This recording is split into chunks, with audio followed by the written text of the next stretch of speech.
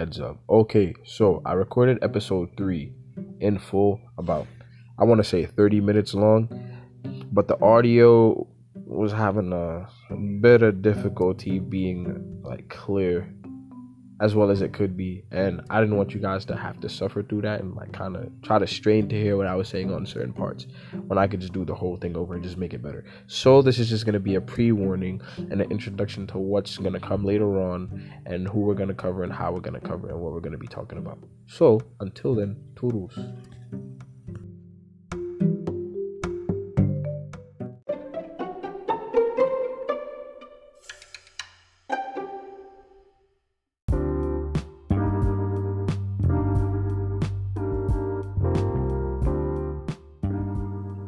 So, on episode 3, we're going to be talking about the Muse.nyc. We're going to be talking about her personal blog. We're going to be talking about her specifically. And then we're going to fast forward and talk about me. Then after that, we're going to hit a couple things on what's going on with the world right now and my personal perception on everything. From Corona to personal goals to individuality to the whole lot.